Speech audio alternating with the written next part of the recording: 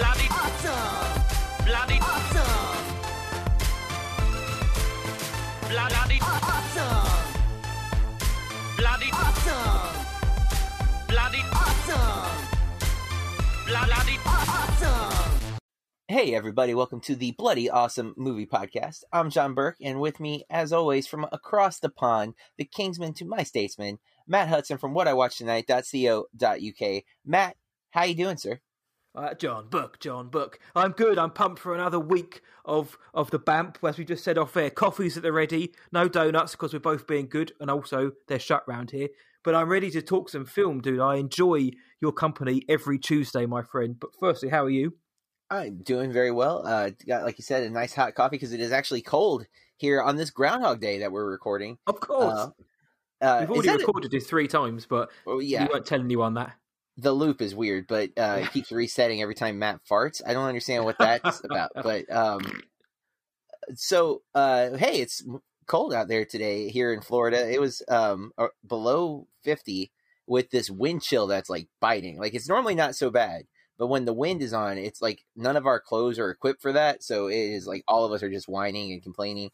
But at the same time, I like it because it's like, it's cool. It's nice because it's so hot here other times that, like, for it to be kind of cold and I get to wear like a jacket and a long sleeve shirt and not like sweat to death, I kind of enjoy it. But it's supposed to get real cold tonight. In fact, like below 40 for Florida. I know other countries are like, what? That's it? I was about to say, that's what it's been like all day here. It's been about under 40. It's been awful, man. The weather currently is partly cloudy and a moderate breeze, 6 degrees centigrade, whatever that is. It's 30-something. So it's chilly here, my friend. It's going to get even colder this week. But, we warm each other, don't we?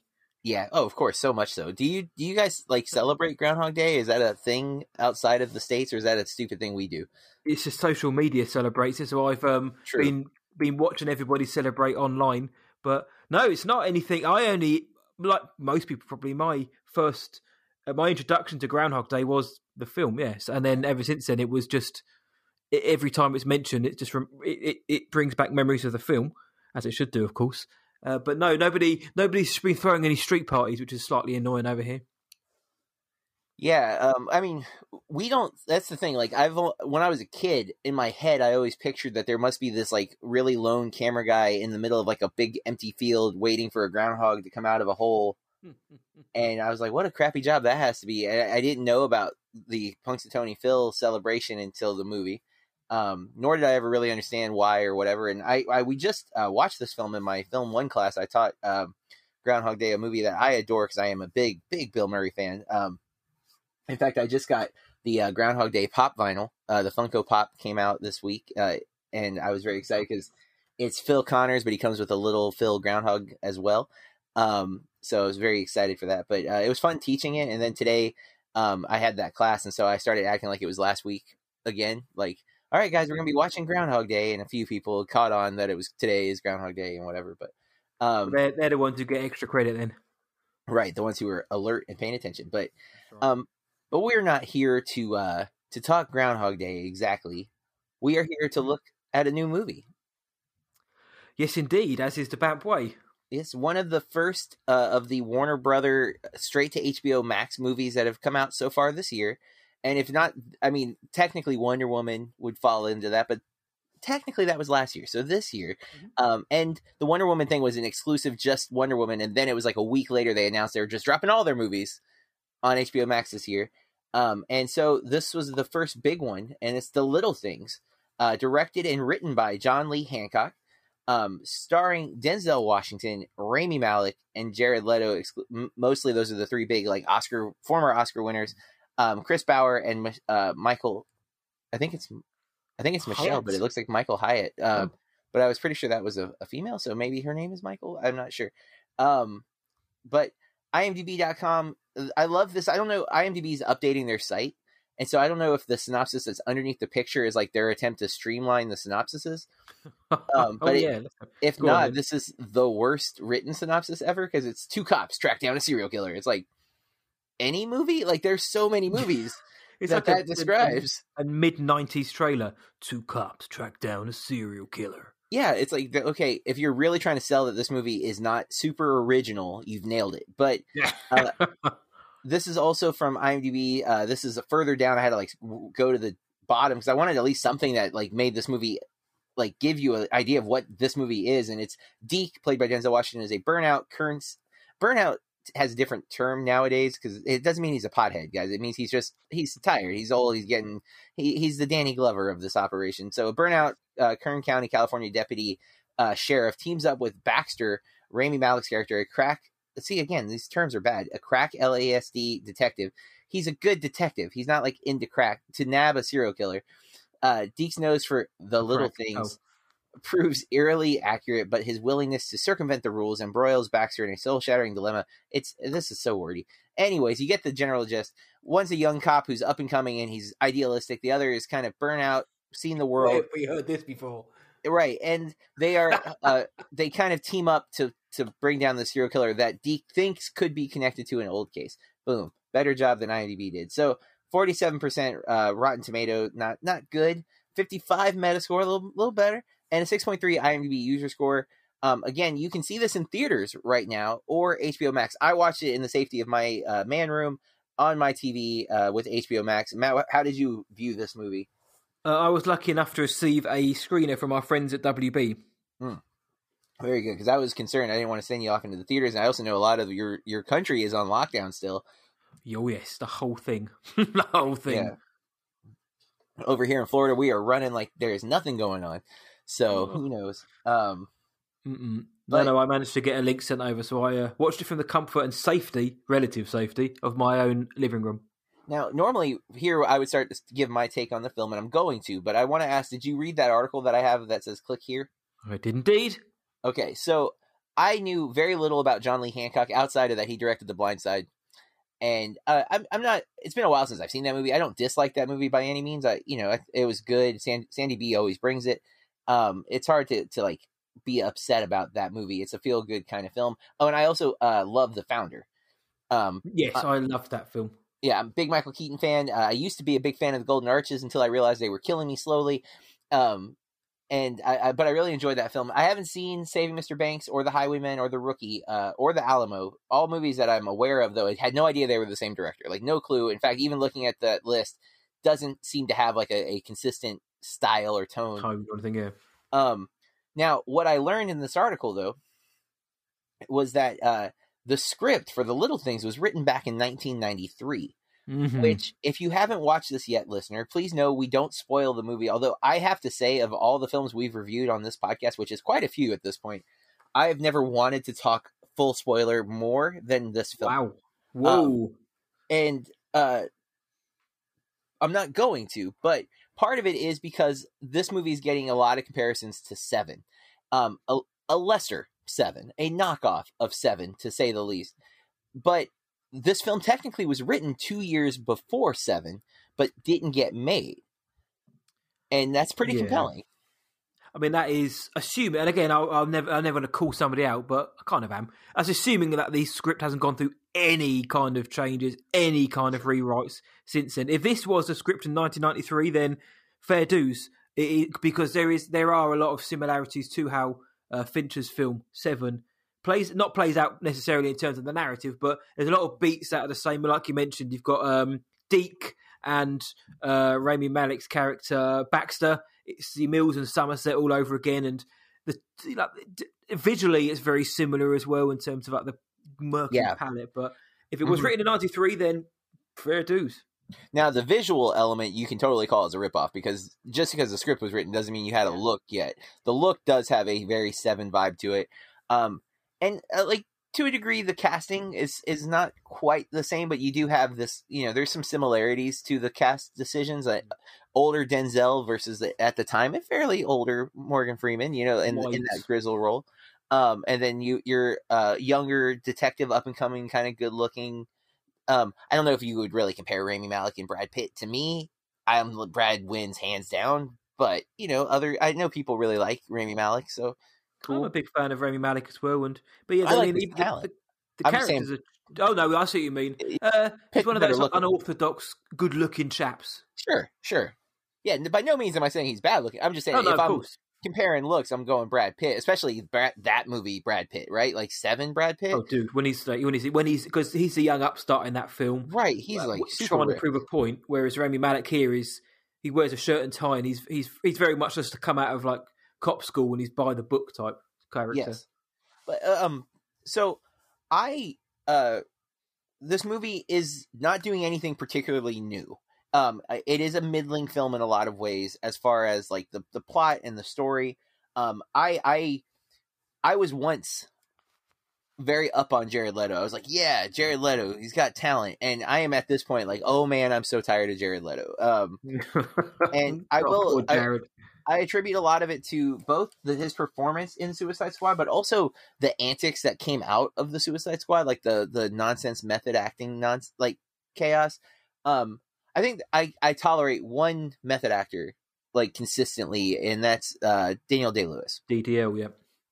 And mainly because I've never really heard anything negative about his method acting. Like I haven't heard him like being a horrible person because he's method acting. You know what I'm saying? Like you hear that a lot. Jim Carrey's story with in the Andy Kaufman role, there's a whole documentary about how awful he was during that. And like Jared Leto, maybe he wasn't totally awful, but he was also not cool. It seems more pretentious than it seems like a necessary skill, right? Mm-hmm. Yeah. And while I heard nothing about that with this movie, this character and the portrayal, I don't know. I'm very aware that it's Jared Leto being a character, and I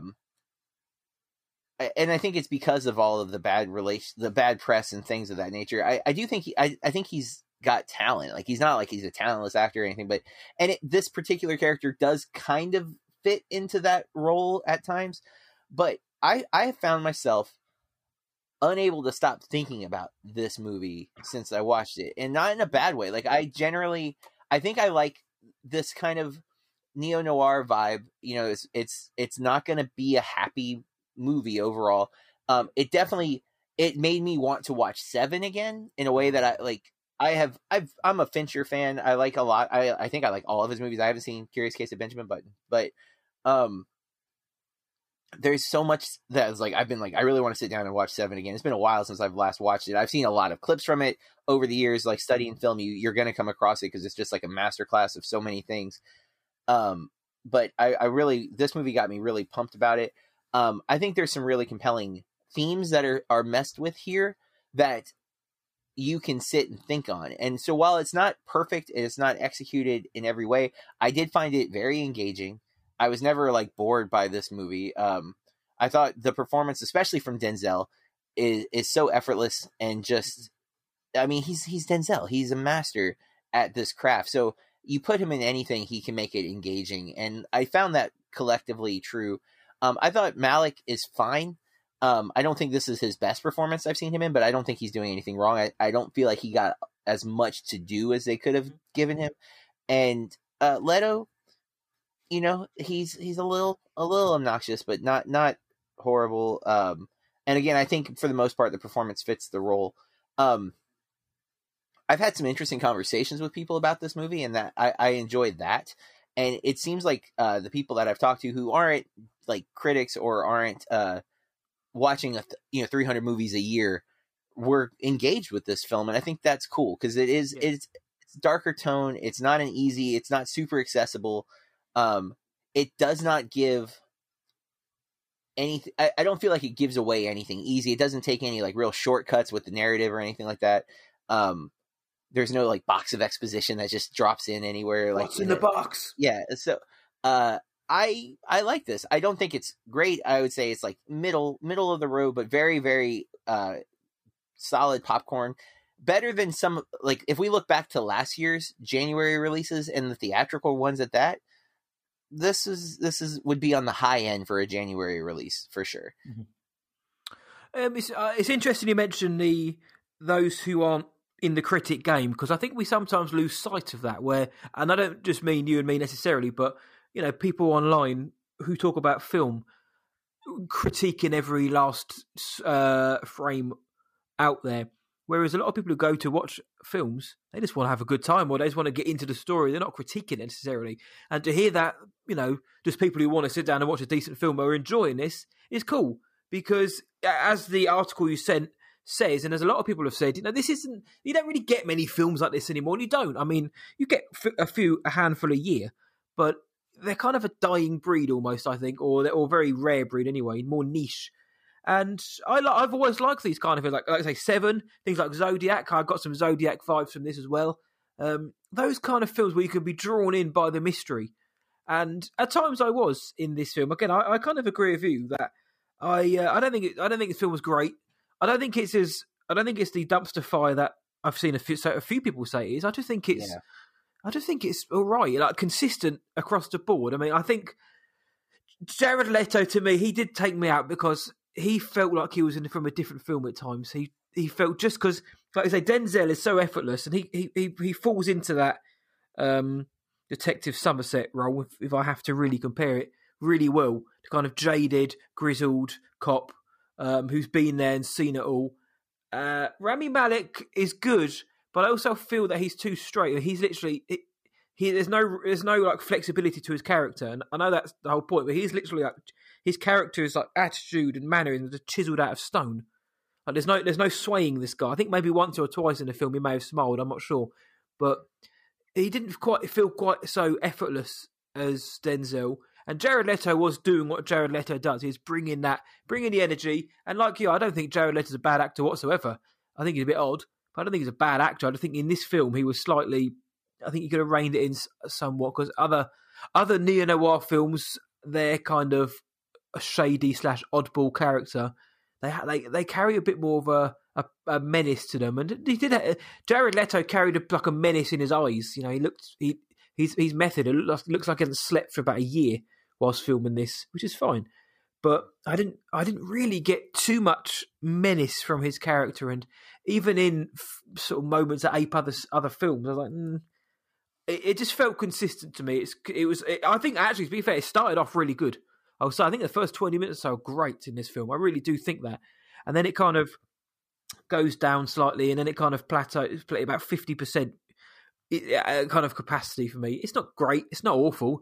It's just fine. And like you, I never got bored during it. I always wanted to know what was going on, and I wanted to know where was this going, and who done it, and all the kind of questions you get from these films. But again, then come the end, again, we don't spoil the end. I'm never going to spoil the end. But come the end, I was slightly unsatisfied by the ending, because I think John Lee Hancock was trying to be a bit too clever with the ending, and I'm not sure he pulled it off completely. But mix that in with the washed out visuals, the score matched the visuals for me. It wasn't incredible. Again, not bad, but not awful. It's Thomas Newman did the score. It was just fine. And that's probably the best thing I can say about this film is the performances. I mean, Denzel was great. Rami Malek was good. And Jared Leto was good doing his own thing, but at times took me out. It was good. You know what I mean? I don't know if that's underselling it or overselling it to some people, but it was just good. Yeah, that's the thing. I don't want to, this isn't a movie I think you have to, drop what you're doing to watch. And if you've never seen Seven, I would say you're better off spending your time watching Seven. But I do find this to be quite engaging, and I like this type of cop mystery where it's got dark undertones. It does feel it's set in the 90s, which I didn't pick up on immediately, but I think the moment that it clicked in my head, I needed to when is this? Was when he got a page. Rami Malek's character gets paged. I'm like, hold up. When is this happening? There was a title card at the beginning. There was a title card at the beginning, but I wasn't sure if there was a time jump though. Yeah, I did miss the title card, so my bad on that one. It was 1990, I think it said it was set in. It is 90, and then it does look like it. It's not a criticism. I just was not up on that at first. I'm like, oh yeah, clearly this is 90s, which helps in a lot of ways because there's no cell phones, and that some of the scenes would not work if there were cell phones, or at least they'd have to fabricate some reason for there not to be cell phones, the battery died or whatever. That happens so much. So a lot of those things, it benefits from that, but it does feel a little dated in a lot of ways that aren't good. It does feel like a story that was written a long time ago, and it hasn't been updated to really hit some of the things that it broaches or brings up maybe don't play as well now as they would have played 20 years ago. and then it's still like some of these things are sadly timeless. Like these obsessive stories. This person who has a hard time of separating like work and reality, and I think a lot of what it's dealing with is interesting, just like innately. Even if the movie doesn't necessarily do a great job of tackling it, it brings up interesting points that if you are engaging with it, will keep you going and keep you like thinking about the film. So in that way, I still think it's successful. But yeah, it definitely could be better. And again, there are better similar movies like Seven that are, 100%. Yes, that's without any hesitation, a tremendously better movie. Yet that doesn't make this movie bad. It just makes it fine. So it just exists in our world now. Is pretty much it. And I love these kind of films usually, like the murder mystery, neo noir thrillers, where you kind of know it may not end particularly well, but you damn well want to see how it gets there. And I usually like these, and I actually had high hopes, and of course a lot of that was having 3 Academy Award winners at the top billing in this film. And do you think that's part of the reason maybe why people are being hard on it? Yeah, again, we've both said it's not excellent, but do you think people are being harder on it because of the talent that's attached to it? I think so, to a degree. I also think, I mean, definitely, because you're going to get scrutiny over those 3 actors. Although you can't, like, none of the actors are bad.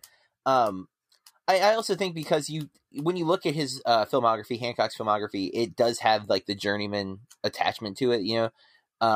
He doesn't have a clear voice when you look at those movies. To me, there's a thematic tie-in that I'm not thinking of between. And again, I've only seen 2 of his films, to be fair, but just what I know about those other movies, they don't seem to be like you look at Fincher's filmography. There is a clear thematic pattern throughout his movies. The things that he's interested in discussing are there, and I don't know that you see that here. So maybe it's just like maybe someone else could have directed this, and other people were at some point in line to direct this, and it just never happened. Although again, I don't feel like it's poorly directed. Like I don't see any glaring errors. That's why I don't get some of the real harsh criticism, because I don't see a glaring error. I see things that I feel like things could be a little better. I feel like you said with the ending, it's not it's not perfect, but it's also not a belly flop kind of a dive, right? Like it's just like a wobbly land. It's there. You can take it for what it is. It could definitely have a bigger punch or a bigger impact. There's a few conveniences here along the way, which you get in every film before anyone says, but there are a few here which they aid the plot quite nicely, and certain things are also quite surface level. Things just happen, and then, well, that's it really.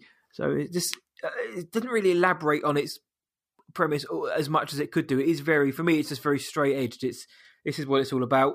Here we go. We try to be a bit clever at points, but it doesn't quite work.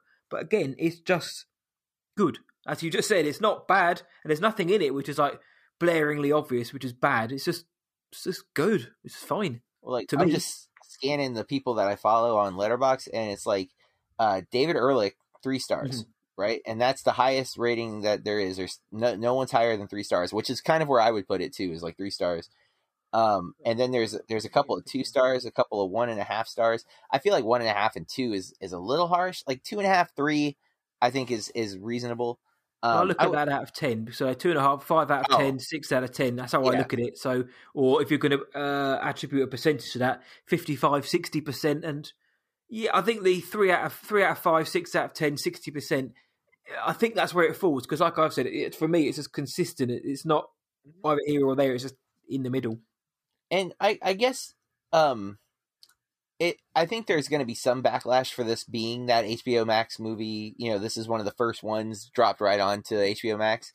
I mean, like even Wonder Woman got a lot of hate, and like we both were kind of harsh on Wonder Woman too, really. But I wonder if there is like a kind of backlash because we're not seeing it in the theater. Even if it's not like I don't have any hard feelings towards HBO Max. I'm excited that we're going to get to see these movies, because while I would prefer to watch all of these films on the big screen, I also want to watch some of these movies. I don't want 2022 to get here and there be 2 years back catalog of films that we have to watch. That's exactly the problem, isn't it? If you don't get them out, because some films, I get that. I know Disney are desperately holding on to Black Widow. They're trying their hardest, but it comes to a point where it's like, right, Like HBO have decided, and Warner and AT&T, like The Conjuring 3, I use that a lot, or Mortal Kombat. Would that really be worth pushing them back a year? Or could they just put them out on streaming and clear up 2022 and onwards for some of their other films? So yeah, I'm with you. And I get they want to recoup expenses and stuff. I totally get that. And again, I am box office. I like going to the theater. But I do think like you can't pull everything back. You got one, you want to keep us excited about movies. And if you're only dropping the ones that are kind of meh, we're going to not be as excited about movies. Like, again, some people are always going to be excited about movies, but like the general populace, if there's good TV coming out and there are mediocre movies coming out, they're going to start leaning towards TV. They already are. Like the signs have been for like the last 15 years, TV has been a bigger draw for people. They like the serialization of it. They like the long-term narrative storytelling, even if it gets really bad after too many seasons. I constantly hear people like complain, like my students will often, when we watch a movie, their first question is there a sequel? They want more. And I'm like, no, why can't it just be this one? Like, why do you need more? Usually more is not better with stories like this. And so I think there could be some heat coming towards this movie simply because, like you said, it is a big cast. You know what though? I do, considering when this is coming out and the cast, it does not feel like an Oscar movie to me. I thought it was going to be, and I thought was it January release because I believe the nominations, I think the eligibility closes at the end of February, so you've got this month to get your film out, and then I think March is when the nominations are announced. So I thought it was a late play.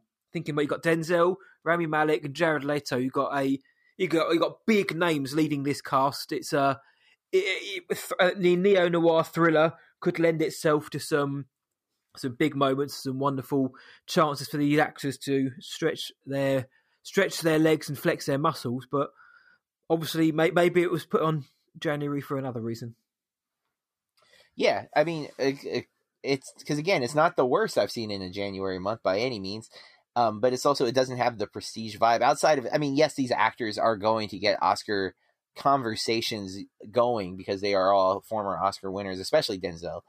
But I don't feel like these performances feel like there's no big, like, even, I don't feel like there's like a big monologue moment, you know, like the one scene that I can think of that feels a little like Oscar-y feels more melodramatic and a little silly than it felt Oscar worthy, you know? Was that with Denzel and Rami? It was Denzel and yes, but also with Leto in a room. I won't say anymore. So okay, no, there was another one with Denzel and Rami. I can't even remember where they were now, and I didn't watch it that long ago.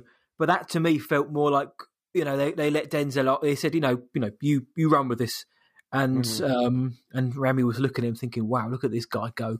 But so it's funny you mentioned that because I was looking for those moments and I found one, but I do know the scene you meant. So yeah, that could have been it. But yeah, there wasn't really enough, and you don't need big moments to sell a film. But this film didn't have any. Whereas some films, similar films, have those moments or have that. And again, this film did try to build up to that kind of, you know, nerve-shredding ending or final sequence, but it just didn't have it for me. And throughout, it didn't have enough to kind of make me think this is going to go to another level at some point. It literally was just like watching a detective solve a case. You know, there's no frills attached to it. It's just, well, here's the case. What should we do to get from A to B to C? And that's kind of how it felt until we got like more into the final third. But it was quite by numbers at times. But again, for like a sounding like a broken record, It wasn't a bad film. Yep, and that is our review of The Little Things, which you can watch now in theaters or on HBO Max if you have that service, or if you have access to that service. Sorry, Matt. It has not hit the UK yet. I don't know when it's going to, but thankfully Sky are going to be picking up most of the films. So fingers crossed it'll be okay. Well, with that, let's move into our next segment where we look at chuffed headlines, movie and pop culture news that caught our attention this week. Matt, why don't you start us off? What headline grabbed your attention and would not let go? Well, this is a serious one, man. We sometimes go for these kind of headlines of levity, and it does. And I understand it can bring people's day down, but you know, it was just an old man yelling at the cloud, man. It's the headline: Paul Bettany urges lazy teens to stop watching WandaVision and shovel some snow. I do jest there are no angry man yelling at a cloud. Basically, Paul Bettany. I just found it quite fun. as is Paul Bettany, suddenly come out as this comic genius.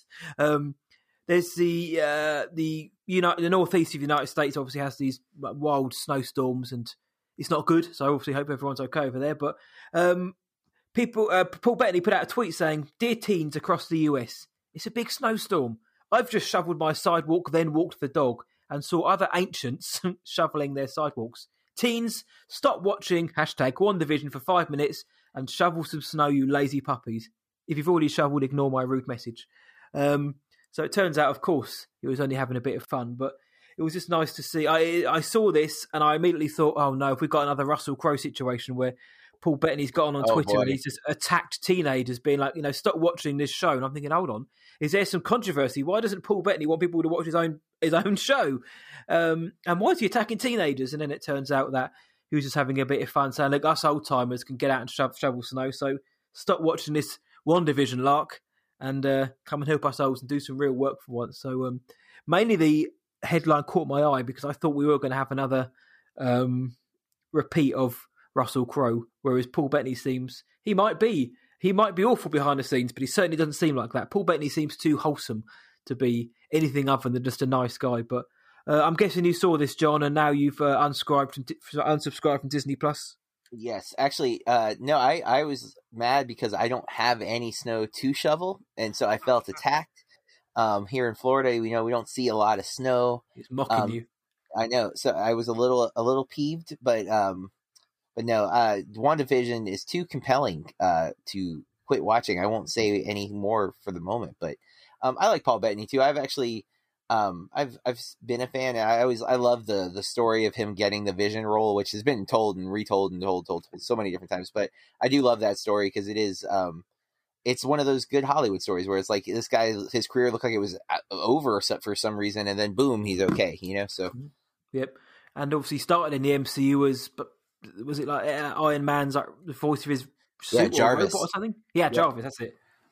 So he's had a journey from being Jarvis to calling out lazy teens on Twitter, but it was all in jest. So with WandaVision on the rise at the minute, it did catch my eye, but thankfully it was all good fun. But what did you go for this week? Something equally as serious?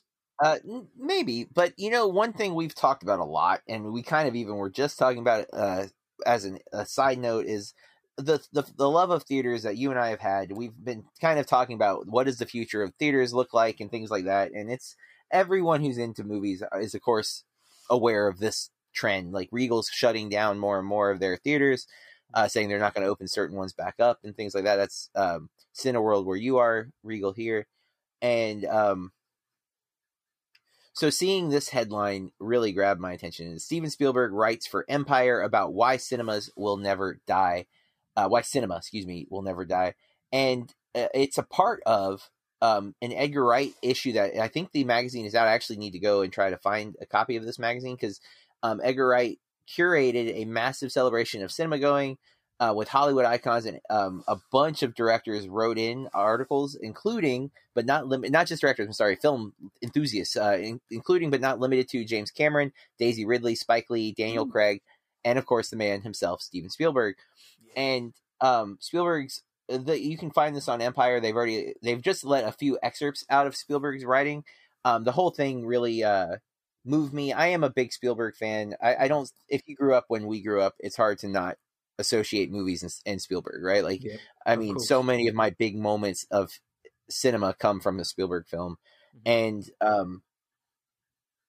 that's again true for so many. I'm literally wearing ET socks right now, and I thought you said I'm literally wearing ET. I was like, that's got morbid. Yeah, well, when you hunt, you must skin things. But the quote that really grabbed me that I decided to pull: "We've become a community alike in heart and spirit, or at any rate alike in having shared for a couple of hours a powerful experience."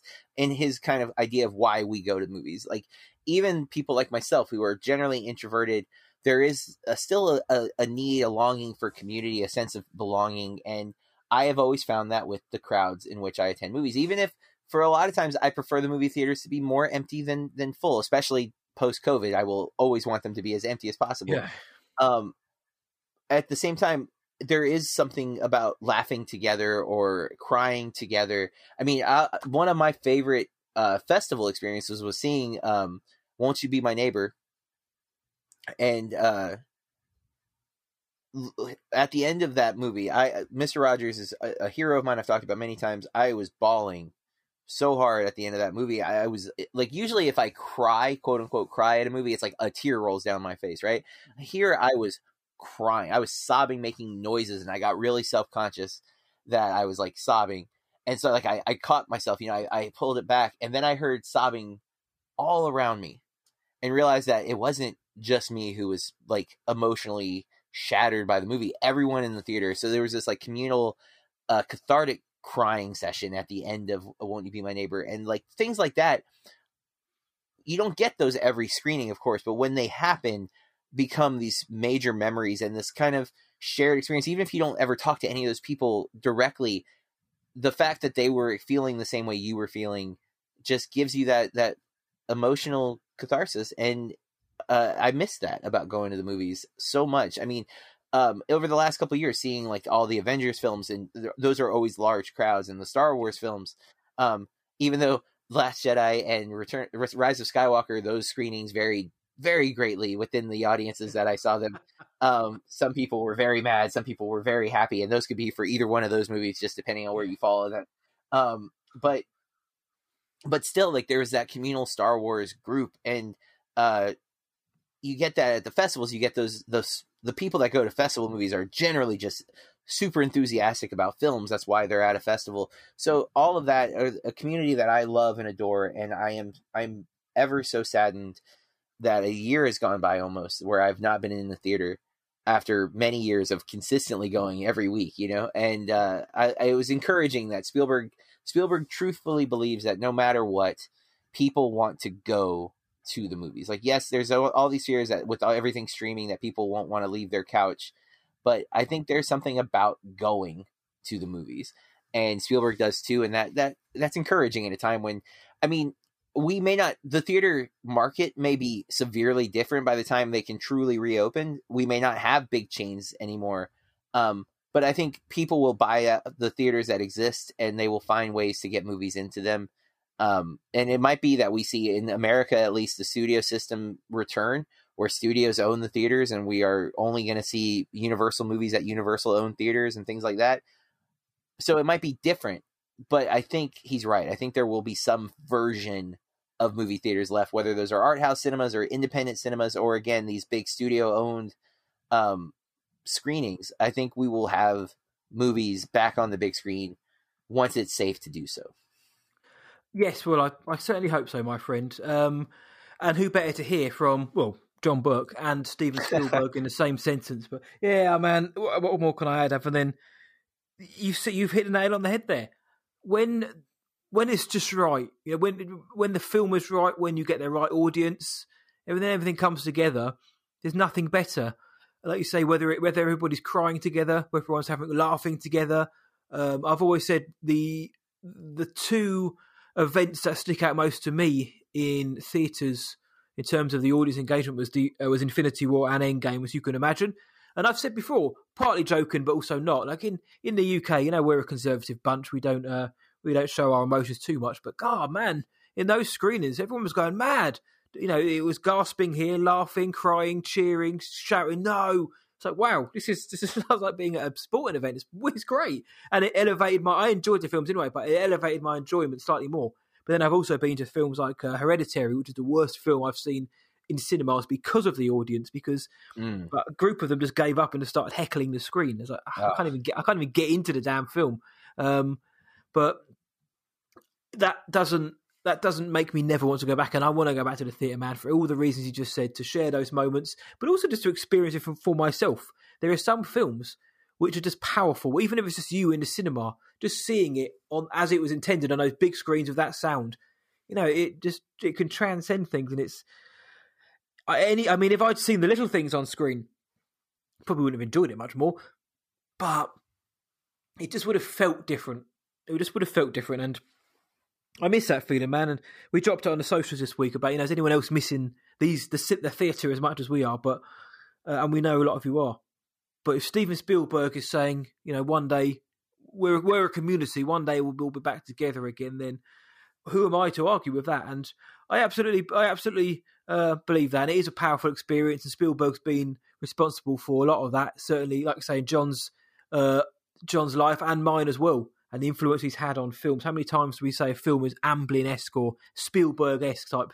Because sure. the man has given us so many of those moments, and I can't imagine seeing like E.T. or Jurassic Park on HBO Max for the first time in your front room would have the same effect. Even back in the day, you just wouldn't, would it? So, but we'll get there, man. We'll get there, and hopefully we get more. I mean, Spielberg's got West Side Story coming out at the end of this year, whether that gets bumped or not, but it's coming out right at the end of December, so we may get a Spielberg film in cinemas before the end of the year. We're talking West Side Story?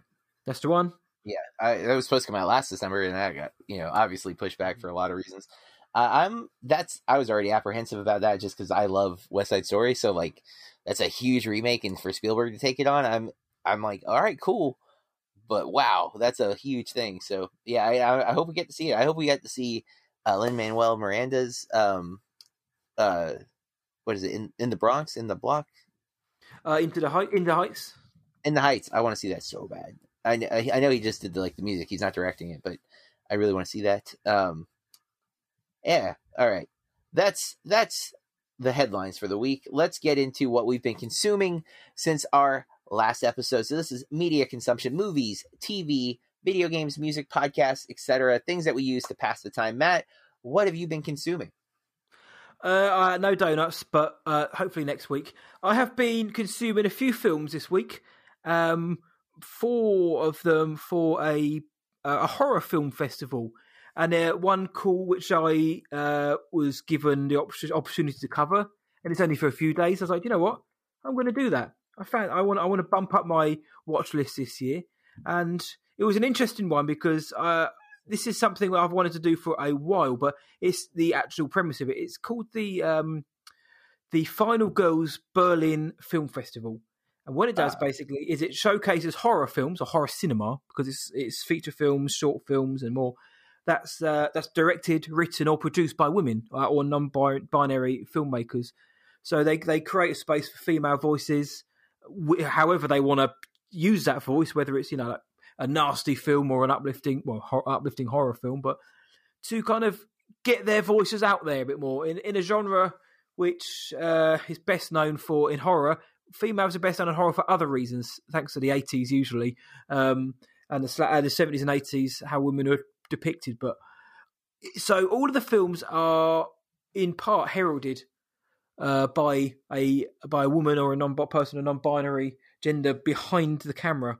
So that was quite exciting. And the films I've watched are called The Returned. They're international as well, a bit like Fantasia. They're from all over the place, but they are geo-locked to Germany, obviously Berlin. One called The Returned, which is Argentinian. A film called The Stylist. Another one called Time of Molting, which was also at Fantasia. Another one called Darkness. And I won't say too much because the embargo is kind of out by the time this drops, but just in case. The Stylist I thought was very, very good. The Return was fine. Time of Molting was alright, and Darkness was pretty damn good as well. So two of the 4 I think were pretty good actually, and the other 2 were fine. But I just wanted to see what a different festival which showcased different voices could offer. Plus, hey, shine a light on something like that. I'm all for that. So 4 films from the Final Girls Berlin Film Festival: The Return to The Stylist, Time of Molting, and Darkness. Which, if hopefully they get wider distribution, you guys get to see it. I've watched the Robert Eggers filmography, The Lighthouse and The Witch, this week, because we're covering that on NPM this week. So listen out for that. But really like The Witch, or The Witch, sorry. The Lighthouse was bonkers. And I said to John last week, I'd watched Can You Be Another A Beautiful Day in the Neighbourhood and Peanut Butter Falcon. So I had to lean round then and see what it's called for a minute then. 2 really uplifting films, and John also sent me The Lighthouse. I was like, well, this will top it off, and it's weird. It's a good film, but it's so weird. I knew that going in it was odd, but I love the style of that film, the way it's shot, the colours, but the black and white and the performances. It's so odd, isn't it, man? Yeah, you gotta make sure not to kill the seabird, Matt. That's the key. That is the kill. I do that too often in life. Sometimes I just throw a rock and seabird gets hit. And I also watched Drive because I covered that on the back row, the Nicholas Winding Refn film, Ryan Gosling, Kerry Mulligan. What a film. I love Drive, which is why I covered it, but I love Drive. I covered it with my friend Bespin Bulletin. And I mean, do you like Drive? Yeah, I like Drive a lot. I'm mixed on Refn. Yes. I really, I don't know if any movies ever bothered me more than Neon Demon. Like, and because there's a scene that really hits like a scary, like uncomfortable area for me in a way that I was nauseous. It just but it's also I recognize that he's an interesting filmmaker. He definitely has a distinct style and voice. Drive is probably the only movie of his that really works for me, and then everything else is a little much at times. So yeah, that's kind of what we agreed, that he kind of peaked with Drive and then has not gone downhill since, but just hasn't hit the heights. Only God Forgives was good. The Neon Demon didn't work for me, and it was William Friedkin called him out on Only God Forgives. Refn said to Friedkin, Only God Forgives is a masterpiece. You don't say something like that to Billy Friedkin and try to get away with it. It's on YouTube. He savages him. If he said, if you hit your head anytime soon, is there a medic here? I think this guy's hit his head. Something's wrong with him. He thinks Only God Forgives is a masterpiece. And it's a great interview. And look, I'm all for filmmakers being proud of their own work, but wait for somebody else to call your film a masterpiece before you bestow it upon yourself. And I love his visual style. I think I like the style of his films, but I think he peaked with Drive. And as we said in the episode, everything you could imagine falling into place did. That's got one of the best score / soundtracks of them all for me, because it just works. It fits the tone and the vibe and the aesthetic of that film incredibly. So Drive, I watched that and had a great time with Drive. I always do. And just for John, I said I'd do it. I promised I'd do it. I'm a man of my word most of the time.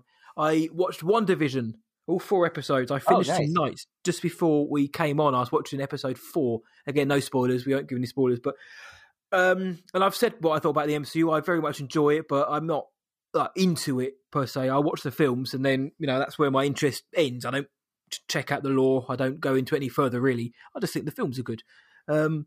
And I kind of hadn't bothered with WandaVision because I wasn't overly, bothered by the characters of Vision or Scarlet Witch, Wanda.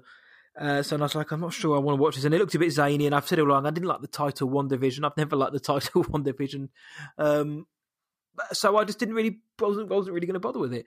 I still don't think I'll bother with the Loki one because that doesn't seem as enticing as this now does. But everyone has said, look, check it out. It's great fun. Everybody. Burks, JB said it. My buddy Ant from MPM was saying, look, he's on the same bench as me with the MCB. He's saying, this is great. Go check it out. Everyone has said it's brilliant, and I watched it, and I was hooked. I'm in.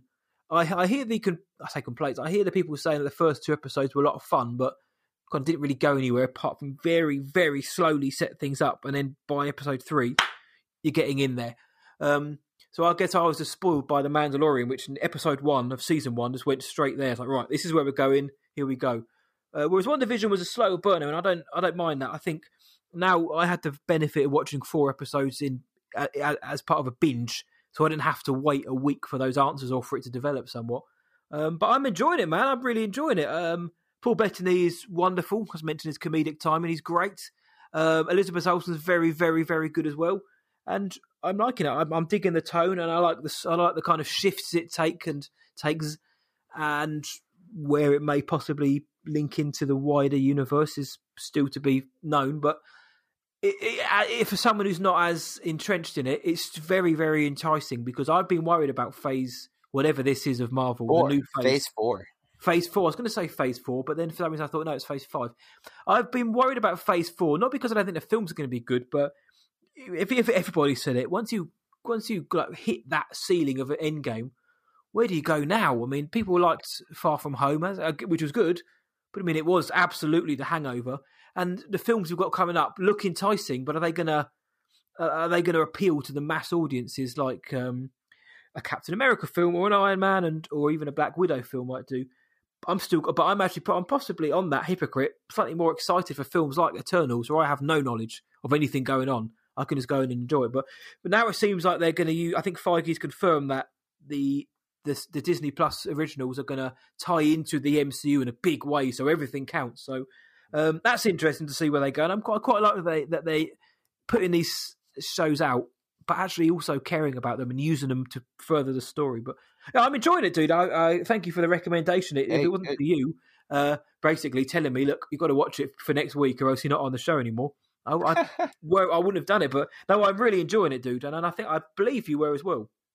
Yeah, I also watched episode 4. Episode 4 is where it really hits the high gear, I think. Yep.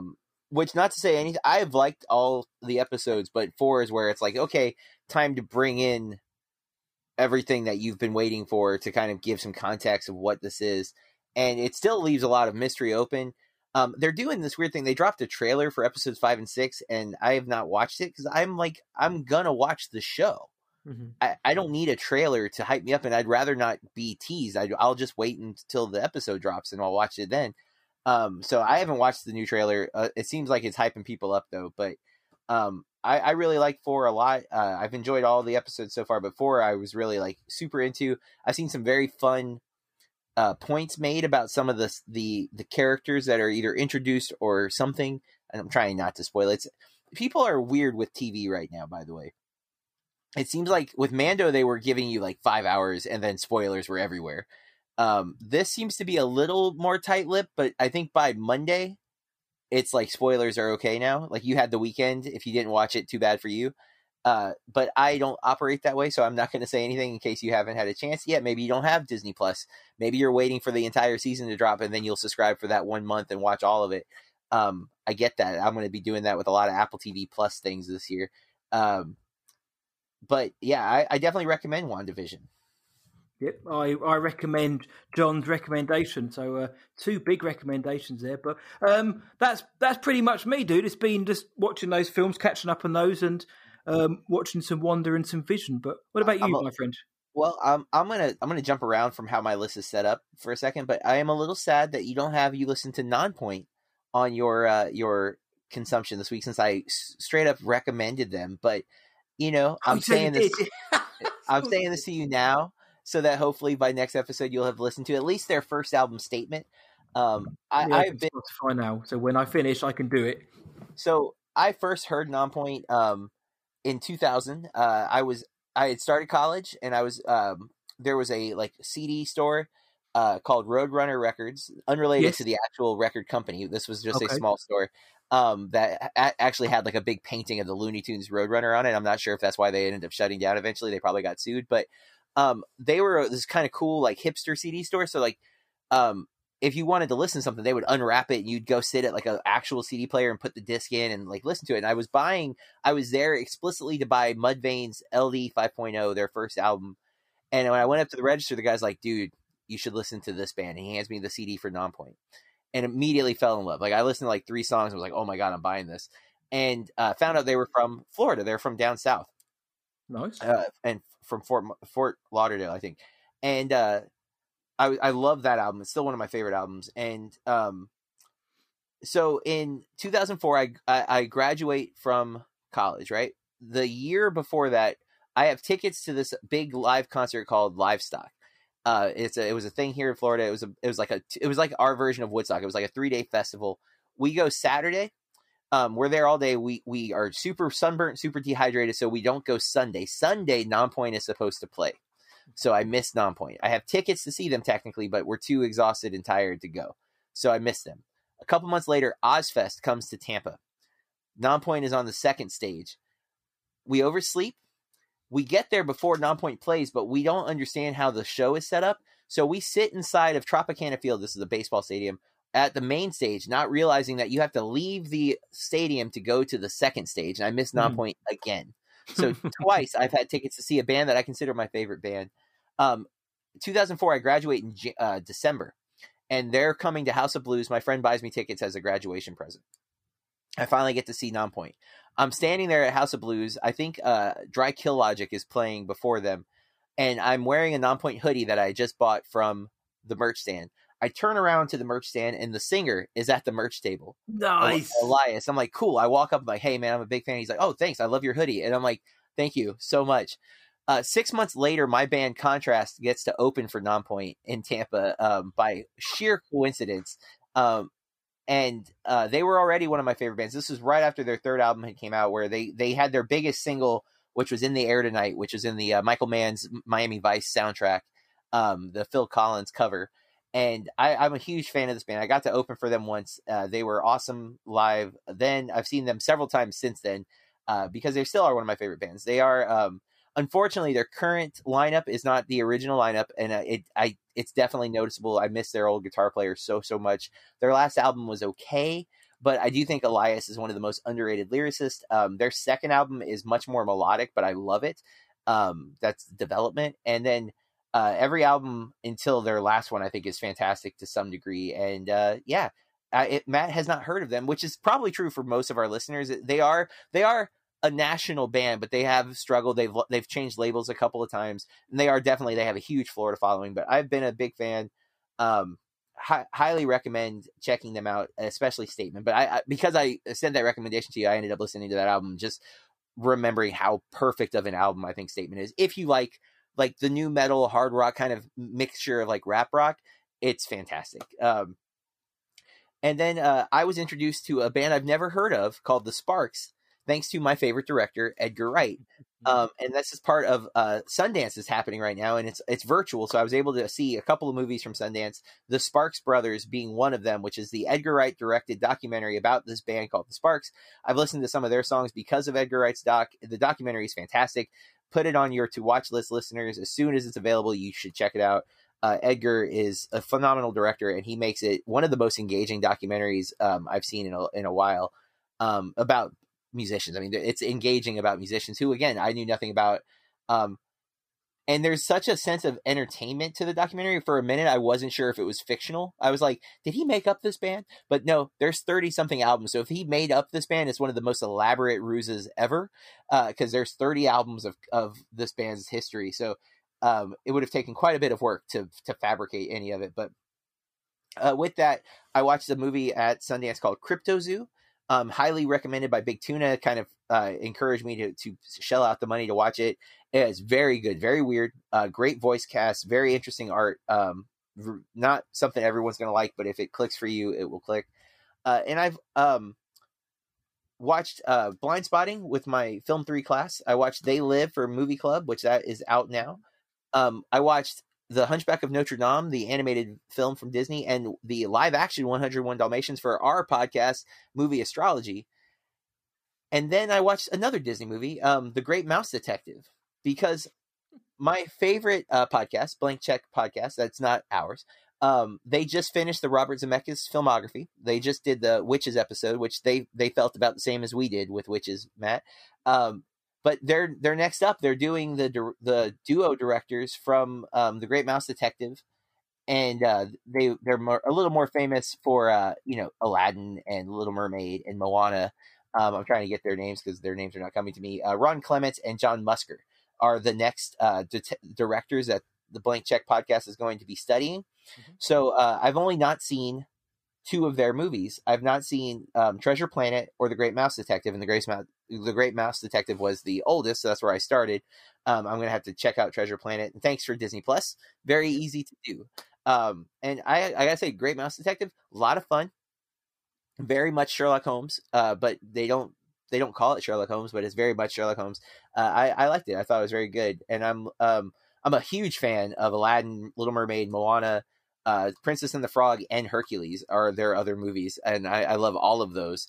I think Moana maybe being my favorite, which I know is blasphemous to say, but I love Moana's music so much, and that in part goes to Lin-Manuel Miranda.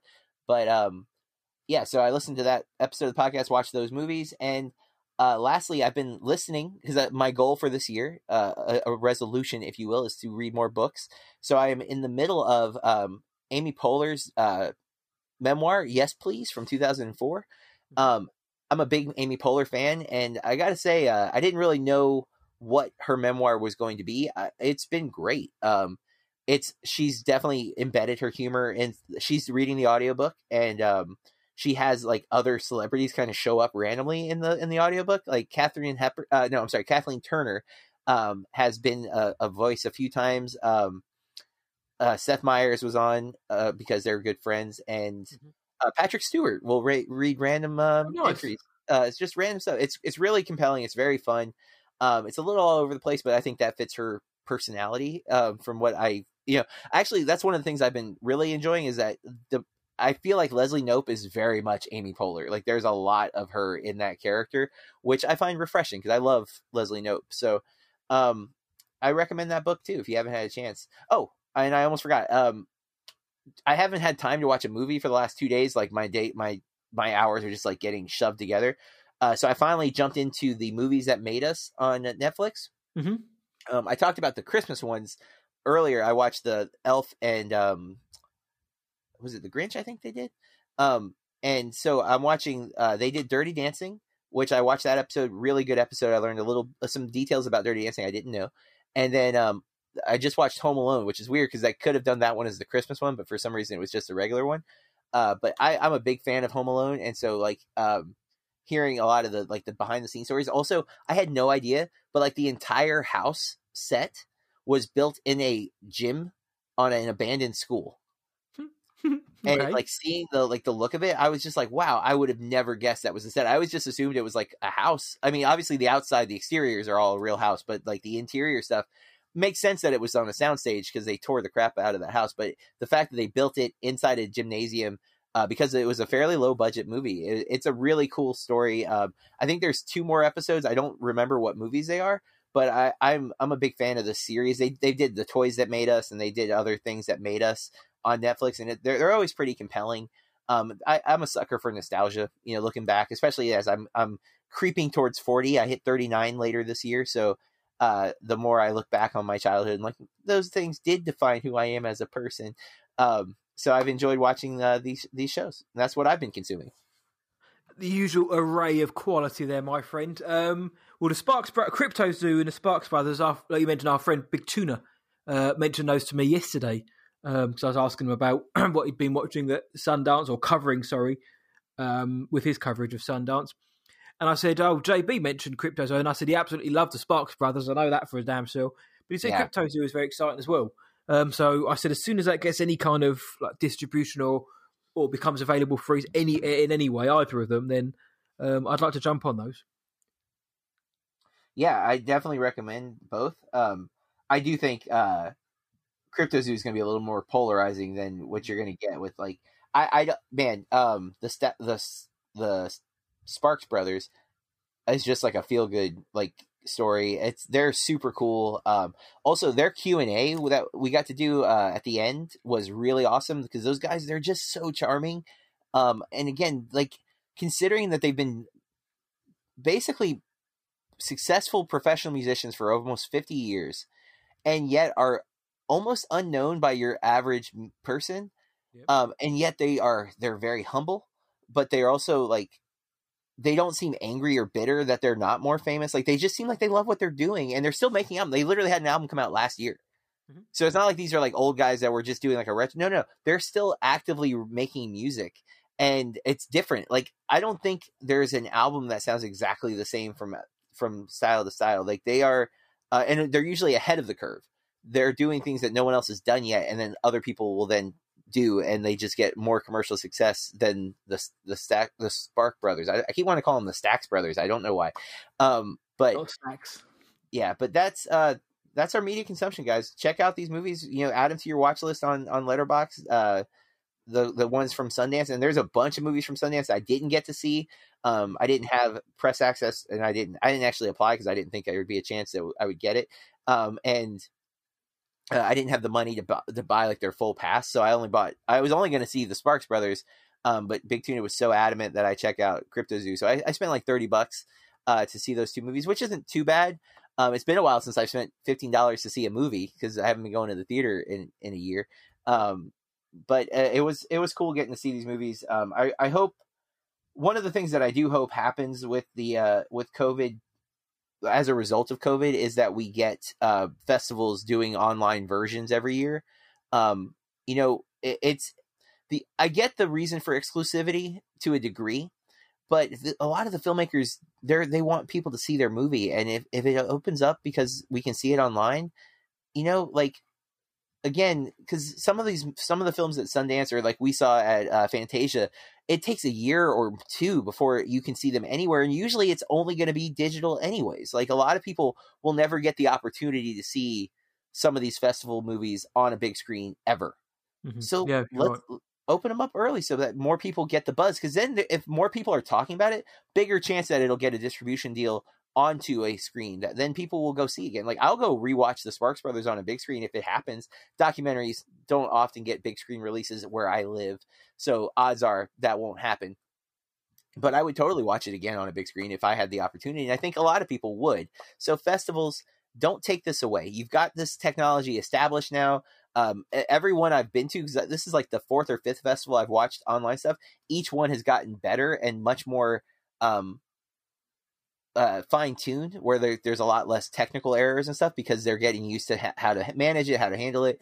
And so, it's by the end of this year, festivals will have this down to a science. Let's keep it going and maybe open it up a little bit so people in other countries can partake as well. No, I agree. It's the only, in terms of cinematically, one of the only things to come out of this global lockdown which may kind of impact positively in the future is that. I mean, I'd love to how we covered Fantasium with the Final Girls Fest and things like Sundance, the big festivals. They've shown that they can virtually do it, like literally do it virtually. And I wouldn't never to actually take away the thrill of being there, but they, like you say, have it screen at the festivals first, of course. That's where the buzz is. That's where people are there to generate the excitement. You can virtually stream it afterwards, surely get people to pay for it the next day or 24 hours later or something like that. So then, a limited amount of tickets or whatever, or however you want to do it, virtual tickets, and make it more of a global event. I think if film festivals are niche for a reason, because the films that are played there are played for a select few, but after everything we've been through the last year, open things up a bit more. We've shown that everybody could do with a bit of fun, so open up the film festivals a bit more for those who. I'd love to go to TIFF, but I can't just get on the bike and cycle there. And those who deserve to be there and can get there should absolutely get the experience of being there and seeing those films first and meeting the filmmakers and joining the Q&As. But then, what about the people around the rest of the world who some of these films may not get distribution in certain territories for 2-3 years later? What's wrong with opening it up, or even like a week later or something like that, via the Sundance or the TIFF website? There you go, stream the film on there, $30 or $20 or 20 quid. There you go, you can watch the film. Great, and it's all and you've paid them, so it's all encoded, so you can't steal it or however they want to do it. It's shown that they can do it, but I'm just digging everyone's coverage of the festivals in a minute. The festival season starting again in earnest, so bring it on. Well, that's our consumption, listeners. Let's look at the reality of this podcast, though. Without effort, it would be impossible to bring the level of bloody awesomeness necessary week after week, movie after movie, Netflix after Netflix, that we have to bring to this show if we didn't make some kind of concerted effort to keep it up, to keep the levels where they need to be. So, Matt, how, sir, have you been saying bloody awesome? Tea. Green tea, my friend. I'm trying to just detox a bit. All I ever do is drink. I'm British. All I ever do is drink tea and coffee. But I'm told that it's not always that good for you. Even though I read some places that a couple of cups of tea a day is actually really good for you. So I thought, no, let's detox. Let's go for some green tea. Let's take the plunge and still get that kind of like tea hit because it's got the word tea in it. But it detoxes you, it cleanses you out. It's good for you. And in this time of trying to stay bloody awesome and bloody healthy, then green tea seemed to be the way forward. So I have transitioned over, not fully. I'll never give up my my tea leaves and cow juice, but green tea is not as bad as I thought it was actually. And I will eventually transition to fruit teas as well, so I can lose touch with my roots and really go full continental. Can I be an American for a second? Are you an Earl Grey tea drinker, or is there a different? No, it's just, I don't know. It's just called like traditional tea. I mean, you get it's just tea, really. Gotcha. because you get Earl Grey, you get breakfast tea and things like that. But this is just just strong tea, or I don't know what would be called, just everyday tea. I guess it's just it's stronger than what you guys have over there, because I've tried the tea over there and it wasn't strong enough for my taste buds, so I had to bring my own last time, which was about 15 years ago. Last time I came over, but I'll take any kind of tea, but green tea's fine. I don't mind Earl Grey though. And you do put milk in your tea, from what I just heard, huh? I do, yes. Not an awful. I don't put sugar in. I'm not a heathen, but I do put in. But sometimes I'll go nude and have no milk. Same as coffee. I generally stick a bit of milk in, but it depends how I'm feeling. I'm not adverse to a black tea or a black coffee, my friend. But green tea to keep myself healthy. I am now a black coffee drinker for the most part. Every once in a while, I'll drop like a stevia or a Splenda in there, but that was a to lose weight choice to get rid of the calories from the milk. Well, they say black coffee is good for you, apparently, somehow. Mm-hmm. And I drink a lot of decaf too, because I drink a lot, so I do decaf most of the time. But should probably do that as well. Yeah, I think green tea often is decaf. I don't know if all green tea is, but I like green tea. I have some tea in my cupboard, but it's definitely probably on the weaker side.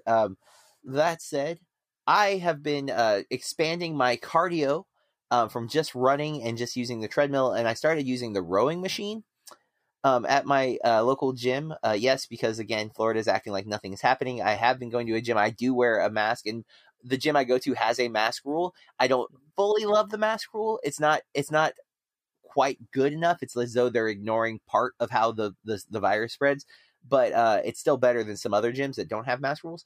But I have been using the rowing machine, which I had been afraid to try in the past because I didn't know if I could last like more than a couple of minutes doing it. And I didn't want to look stupid. And also I have had some knee problems in my life. My knees have definitely improved after running for a year. I think which is surprising. I guess they should have gotten worse, but I guess maybe using them, they were like, hey, you know what? We can function. And I've enjoyed the rowing machine. I find it a really full body kind of cardio workout. And it reminds me, I kind of picture myself as a Winklevoss from The Social Network as I'm doing it. And just, I wish I was that, Army Hammer looking, but nonetheless, that's in my head. I'm like, I'm a part of this crew of rowing, and I've enjoyed it. I've liked it quite a bit. So it's been added to my rotation at my gym. As long as that's the only Army Hammer-esque things you do, mate. Right. Yes. There's some definite roles I do not want to mirror, but I would not mind getting stock in Facebook if Mark Zuckerberg wants to pay me off as he did the Winklevosses. But I don't know what I made that he stole, but I'm sure there's something he stole of mine. I have been on Facebook for a long time. So that said, that's how we've been staying bloody awesome. Next week, we're going to be back. Hopefully even more bloody awesome, maybe doubled, maybe tripled. Who knows? The week might be good. And maybe by half, it might be a long week. We'll see what happens, but we'll still be at least registering on the bloody awesome meter.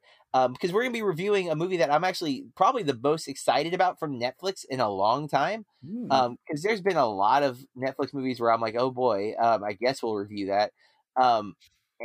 This one, I'm actually like, I can't wait to watch. I'm a little disappointed I haven't already got to see it. A lot of other people have got to see it. And we're going to be talking about Malcolm and Marie. I'm trying to get the stats, and I cannot pull it up on Letterboxd for some reason because I don't have anything. But it stars John David Washington and Zendaya, or Zendaya, depending on how you want to say it. I think it looks fantastic. I can't wait to watch it. It drops on Netflix on February 5th, and so we'll be talking about it next week. I'm looking forward to talking about it with you, my friend. I'm interested to hear your takes on certain parts of the film or messages that are imbued within it. But it's an interesting one, and I'm looking forward to your take on it. And look, JDW and Zendaya, you think it's going to be good, don't you, man? I do. I mean, just the trailer sold me on it alone. And plus, I'm a sucker for talky, like dialogue-heavy movies anyways, and this one has that vibe to it. So in the meantime, listeners, if you want to reach out to us, give us your thoughts about the movie, or give us your thoughts about this movie, the little things that we reviewed today, or anything else that we've said or done or upset you with, you can reach out to us on the socials. On Instagram, we're at Bloody Awesome Movie Pod, and on Twitter, we're at BAMP_podcast, BAMP_podcast. And if you're still on Zuckbook, you can search for us, Bloody Awesome Movie Podcast. That's Facebook, in case you didn't follow that stupid joke. And then individually, you can follow me at BurkeReviews.com and on all the socials at BurkeReviews. And Matt, where are you? WhatIwatched.tonight.co.uk, and just search What I Watched Tonight across all those socials too. And if you will gladly take just a moment to tell everybody else how bloody awesome we actually are by getting on your podcast catcher, whether that's Apple Podcast or Stitcher or Spotify, and telling people that you love the show. Give us that 5-star review. It helps other listeners find us. And with that, we encourage you to keep watching movies. And stay bloody awesome. Another day is here, and you're ready for it. What to wear? Check. Breakfast, lunch, and dinner? Check. Planning for what's next and how to save for it? That's where Bank of America can help. For your financial to-dos, Bank of America has experts ready to help get you closer to your goals. Get started at one of our local financial centers or 24/7 in our mobile banking app. Find a location near you at bankofamerica.com/talktous. What would you like the power to do? Mobile banking requires downloading the app and is only available for select devices. Message and data rates may apply. Bank of America N.A., member FDIC. Blood, blood, blood, blood, bloody, blood, blood, blood, blood, bloody.